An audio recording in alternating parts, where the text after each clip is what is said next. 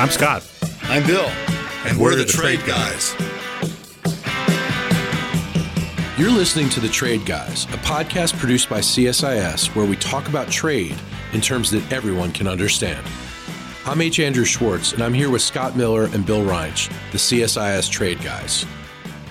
Please welcome, from the Center for Strategic and International Studies, Bill Reinsch and Scott Miller, and Swedish Ambassador Karin Olofsdotter for a live taping of the Trade Guys podcast. The Trade Guys and Ambassador Olofsdotter will discuss COVID-19, China's rise, and the election's impact on bilateral and global trade.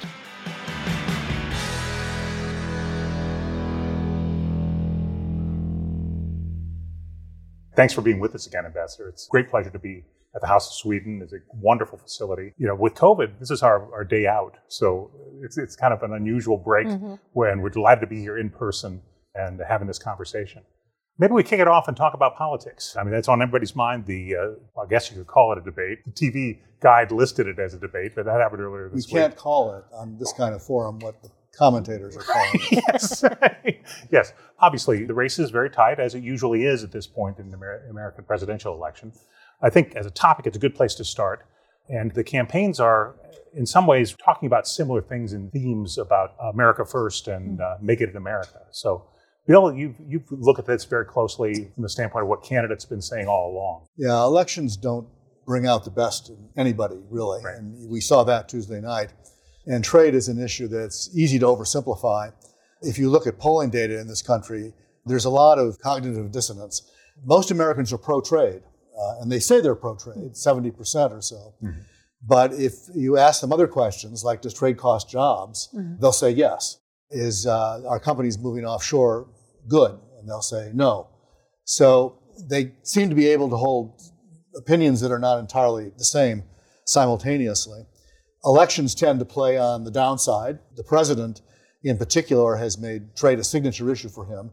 It usually has not been a big issue in our election. If you do other kinds of poll data, and don't ask people what they think about trade, but ask them what's important, trade is 7 out of 8. Or actually, this year it's 8 out of 8. Climate change has moved up a notch. What they really say is important are the economy, healthcare, and terrorism, which have consistently been at the top 3 of things that Americans are worried about for more than 10 years. So trade is hovering down at the bottom. The president has made it the big deal. He has a policy of victimization, is the best way to put it. The United States has been taken advantage of by the evil foreigners. We'll exclude Sweden from that category for today's purposes. But we've been taken advantage of by the foreigners. It's their fault for cheating and breaking the rules. And it's all of his predecessors' fault for not doing anything about it. And his message to the American people in 2016 was, I'm going to fix it. So the campaign comes around to 2020. What does he say? I'm great, I'm fixing it. And his opponent is saying, no, you're not. You know, the trade deficit is bigger. It's gone up. Well, this year may be an exception because of COVID, but every year has been bigger than it was in 2016. That you haven't solved any of the problems you're talking about. You don't have a plan. You have scattershot tariffs. And you haven't built coalitions. You haven't worked together, particularly with Europe, to address common problems like China. And they'll continue to beat each other over the head on that. What I think will happen is that the trade debate is going to become fairly quickly a debate about China. And both candidates are accusing the other of being soft on China. American public opinion has turned very negative about China over the last several years. I think largely because of Chinese policies. It's not because of Trump. But both candidates say the other is failing to address the problem properly. And they'll spend the campaign attacking each other.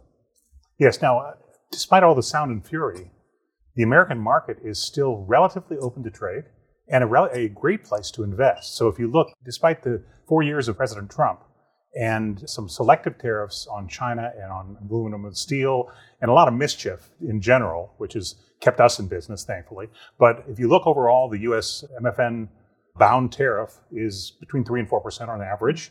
Applied tariffs are even lower. So I think applied tariffs are around 2% for the average good imported. And so tariffs are relatively low. The market is open and contestable in almost every respect.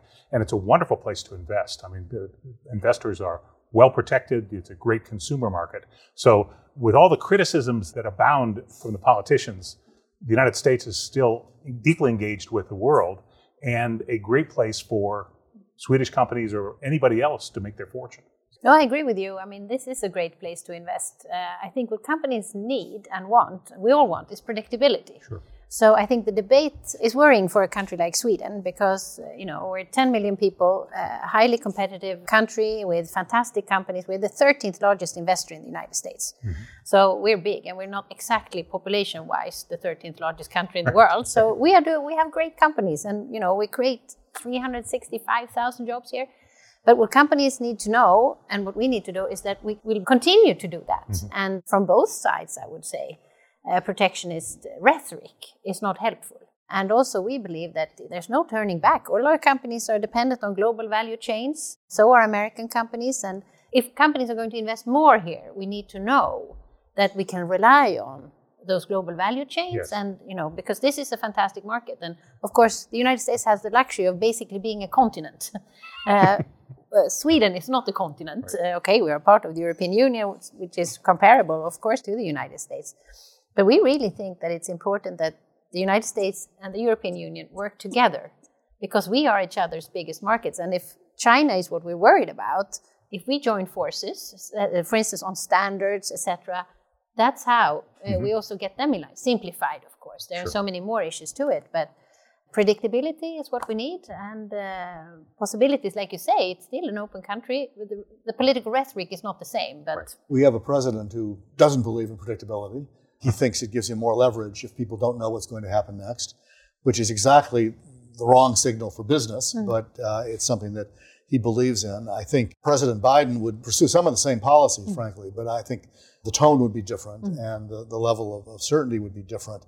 You make a very good point about working together with Europe. The Democrats have faulted this administration for not trying to do that. I have to say it's difficult because there's a number of areas where we have sharply different views. And some ongoing disputes that have turned out to be very difficult to resolve. Boeing, Airbus being the most obvious, very specific one. But Europe is taking a lot of steps in directions that are troubling for us. The digital service tax proposal, the Digital Service Act that you're considering, the EU's policy on antitrust and competition is not only different from ours, but increasingly different from ours, and appears, in our view, to be aimed really at large American companies. So I think it's getting more difficult rather than easier. The good news is that you're probably going to escape that in the election because the election will be focused on China. China is going to be the bad guy. Yeah. Europe is not going to be the bad guy. But the fact is, we've got a boatload of bilateral problems. Exactly. And you've got the Commission saying at various levels that probably it's not the right time to move forward on a broader trade agreement. No, remember how we were actually not that far away. I mean, we were far away, but we had gotten quite far anyway with the TTIP discussions. And I was part of that in Brussels at the time. And of course, I know, and we all know, it's extremely hard to get those huge, big trade agreements across the finishing line because there are so many other factors that weigh in at the end. But I think we had a lot of elements in that agreement which we had worked on and solved. So I think it's very important that going forward that we look into what do we have, what's positive, what can we solve. And I'm not saying that the European Union is perfect in any way. Just like you say, this is things that are worrying for you on the other side of the Atlantic. And as Sweden, we are one of the biggest proponents of free trade within the Union. But we are feeling a bit that we are having an uphill battle. How do we get Sweden to have more influence? Well, yeah, exactly. Maybe we should grow our population by I don't know how many millions. Well, one thing that you may consider is a stock taking. Because look, the Transatlantic Trade and Investment Partnership was launched 10 years ago. Okay, so it's been a decade, a lot of polite information sharing, not much progress. Yes. Oddly, while President Trump came into office and gleefully fulfilled a campaign promise of killing the Trans-Pacific Partnership in its crib and was happy about that, nobody ever talked about TTIP. In fact, it's still an operating project for practical purposes within both the United States and Europe. So for some reason, we're not getting anywhere. And this may be a good time to say, where do we really need to get someone? Yeah. And I understand we get stuck on old issues like agriculture and new issues like technology, but there are some issues where if we were playing as a team, it would be better for the world and better for the challenge that, say, China presents. Yes, and then together we are, 850 million people. And I do agree with you. We should look into what we have, what can we go forward with. Agriculture is a non-starter. Public procurement on this side is probably a Don't non-starter. get Bill started on chicken. That's all I No. can I was just say. going to say, is this my chance to talk about chickens? That we talked about earlier, the chicken nuggets Yes, that's right. and COVID. But I really agree with you. And this is very important that we send this message that we must cooperate. Yes. Because we see the same challenges, for instance, when it comes to China and other actors. But if we do agree, and this sounds so simplified because, of course, it's not in reality, these are very technical issues, but we really must work together. And so these tariffs that have come out on national security reasons on steel and aluminum, not helpful. Other things like that. We could clean the table when it comes to Airbus and Boeing, and that has been suggested from the EU side. So I think there are things we can do. Well, that may move now that the Europeans have their number, the amount they can retaliate. I think that the U.S. view on that was that their number was going to be a lot smaller than ours. It turned out to be about half ours, a little more than half ours. I think that will probably lead to a negotiation. The problem will be, frankly, that they have to first agree on what they're going to negotiate. I think the EU view is going to be, well, we got caught and we promised not to do it anymore. And this time we mean it, as opposed to the last 4 times when we didn't mean it. I think the American view is going to be, well, that's all very well and good, but you have to pay. Yeah. You've sinned and you have to pay for your sins. Well, now there's an offset, though, because there was a finding against the U.S. We're all sinners. And so everyone's a sinner. Yes. My experience negotiating is if it ends up being about a number, we say you owe us $10 billion and you say you owe us nothing, there's probably some number in the middle that we can agree 5. on. Maybe not 5, but some number that we can agree on. We can get there. Yeah. When you start talking about rules and standards, then it gets very complicated. Numbers are easy. So we may be able to get there. No, and I think we can cooperate on the WTO. I know it's been difficult here, and we have also concerns about a lot of the multilateral organizations that we need to reform them. But it's when the United States decides that we should reform them that we actually get it going. Now, that will be a change. If Biden wins, I mean, to me, the biggest difference between the two candidates in this area is Trump is a dyed-in-the-wool unilateralist. He believes in the unilateral exercise of American power. He doesn't believe in teams. He doesn't believe in coalitions. He doesn't believe in multilateral agreements. He likes bilateral agreements. Biden is exactly the opposite. His whole life has been focused on multilateralism, working within institutions, working with coalitions. One of his criticisms, actually all the Democratic candidates' criticisms of this administration was they don't build coalitions. They don't work with others. And as Scott said, we have a common competitive challenge in China. And we will have, in a way, a bigger one with India down the road. Yes. There's a lot of reasons why we should be working together. Now, when we do decide to work together, it will be in a very different world than we were in 9 months ago. And the pandemic has changed a lot of things. It's changed a lot of the way we work. The estimate was about 5% of Americans worked from home before the pandemic.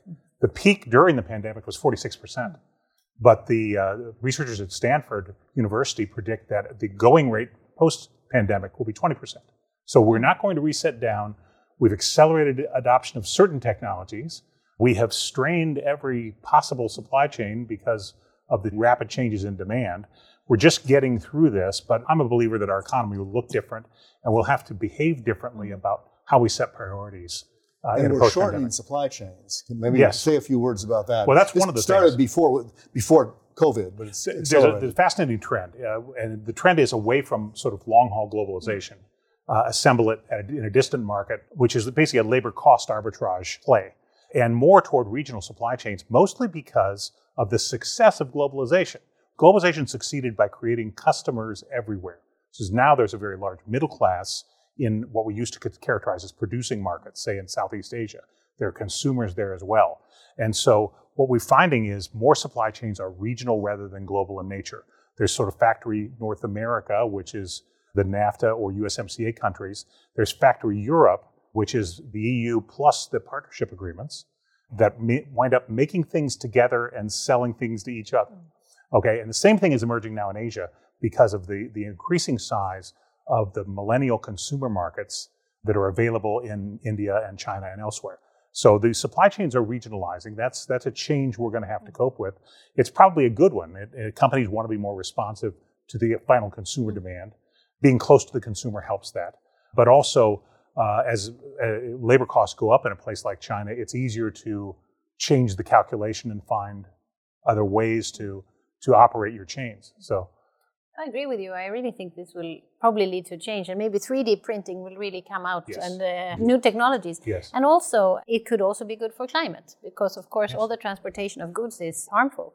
But it's important that we don't cut those global value chains off, that we still keep them, because there's no way that we can produce things that people can afford, actually. Yeah, autarky makes things worse. It makes things much more expensive. And so if you want to make everything in America, it's theoretically possible, but there would be major resistance on the part of both consumers and producers because of the cost associated with such a move. We work with Fred Smith, the CEO of FedEx Express, the creator of the company. And he always points out the average American family of 4 saves over $1,000 a year because of global trade, because of these value chains.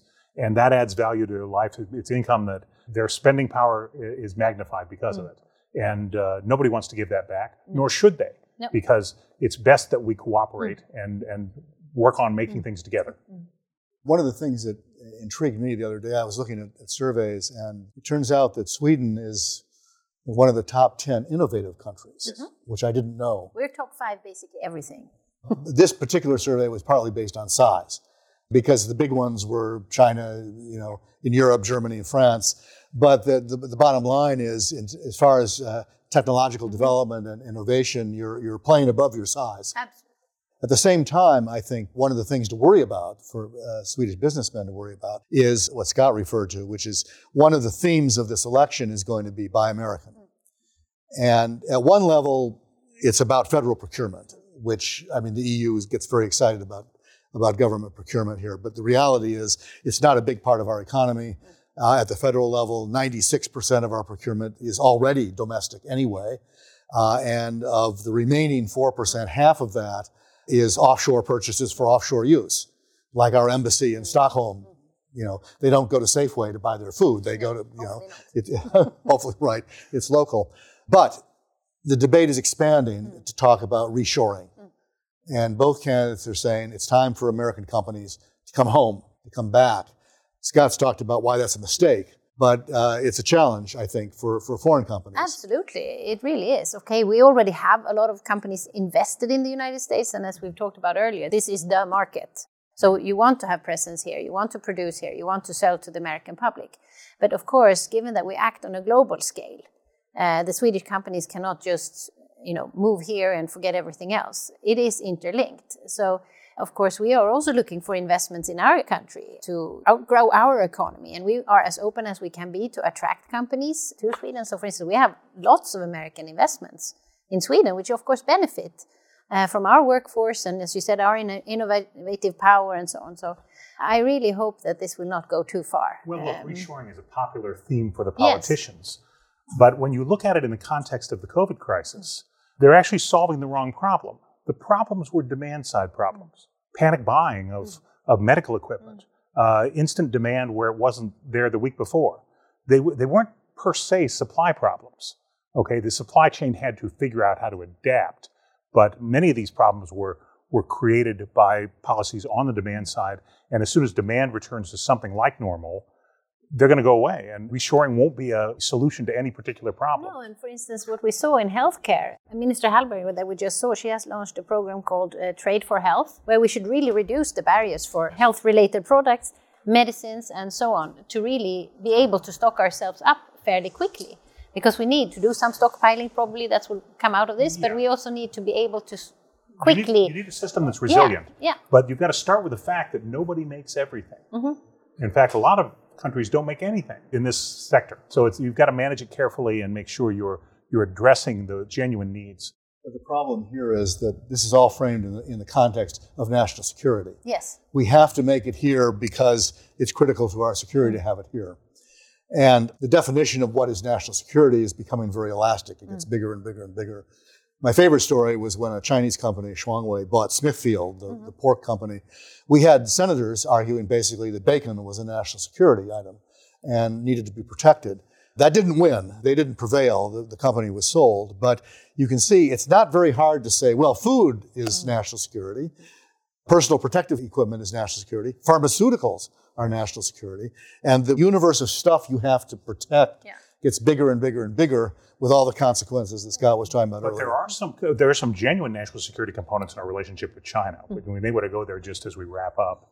I think that's an important dimension that faces both Europe and the innovative companies in Europe and countries in Europe, as well as the United States. I think we need to look at China both as an opportunity, of course it is, and a challenge. So, for instance, we have to look at, in the European Union, we are looking at market access and such things. At the same time, when it comes to challenges, we are all taking much more seriously investment screening and so on. So I think we have to do both because, of course, the Chinese people and China is very important for all of us. And both when it comes to opportunities and challenges. So I think it's important we do both and not see everything as a national security issue, because then we will hurt ourselves. Our friend Joyce Chang, who heads research at JP Morgan, calls it co-opetition.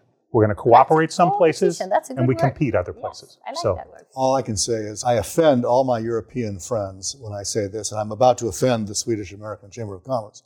This is Bill, not Scott. For those of you listening. You guys are 2 or 3 years behind us in understanding China. It is a much bigger problem than you think, and it is more of an existential problem than you think. But even more important that we cooperate then. Well, yes. I think we come out in the same place, but we look at the country differently. And from my perspective, it's not because of something that's strange going on here, although there's plenty of strange things going on here. The Chinese government has been moving backward in its policies. More state control, more state-owned enterprises. They haven't done enough about IP theft, but they're also engaging in human rights policies that pose real challenges for us with Hong Kong, with the Uyghurs. They're pursuing very aggressive actions in the South China Sea, claiming space that is claimed by 7 or 8 other countries at the same time. It's a very aggressive position. And I mean, the United States is a Pacific power. We have a lot of stakes there that most European countries don't have. But the economic challenge is really big and getting bigger. You know, we've tapped some rich veins here today. And I think what this calls for is another appearance by the ambassador and the trade guys. You'll become an honorary trade guy. You called me the coolest ambassador in Washington when I was. Yes, because we had the coolest companies. We definitely stand by that claim. But we thank you for being with us today. No, thank you so much. And thanks to the association for allowing us to be part of your program. And we welcome the opportunity to talk to you again. Well, thank you so much for being here. And thank you for having me. It's a pleasure.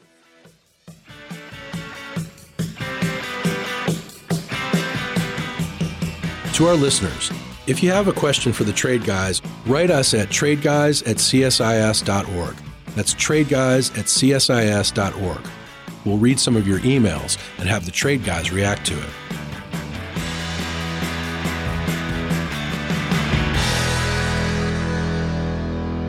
You've been listening to The Trade Guys, a CSIS podcast.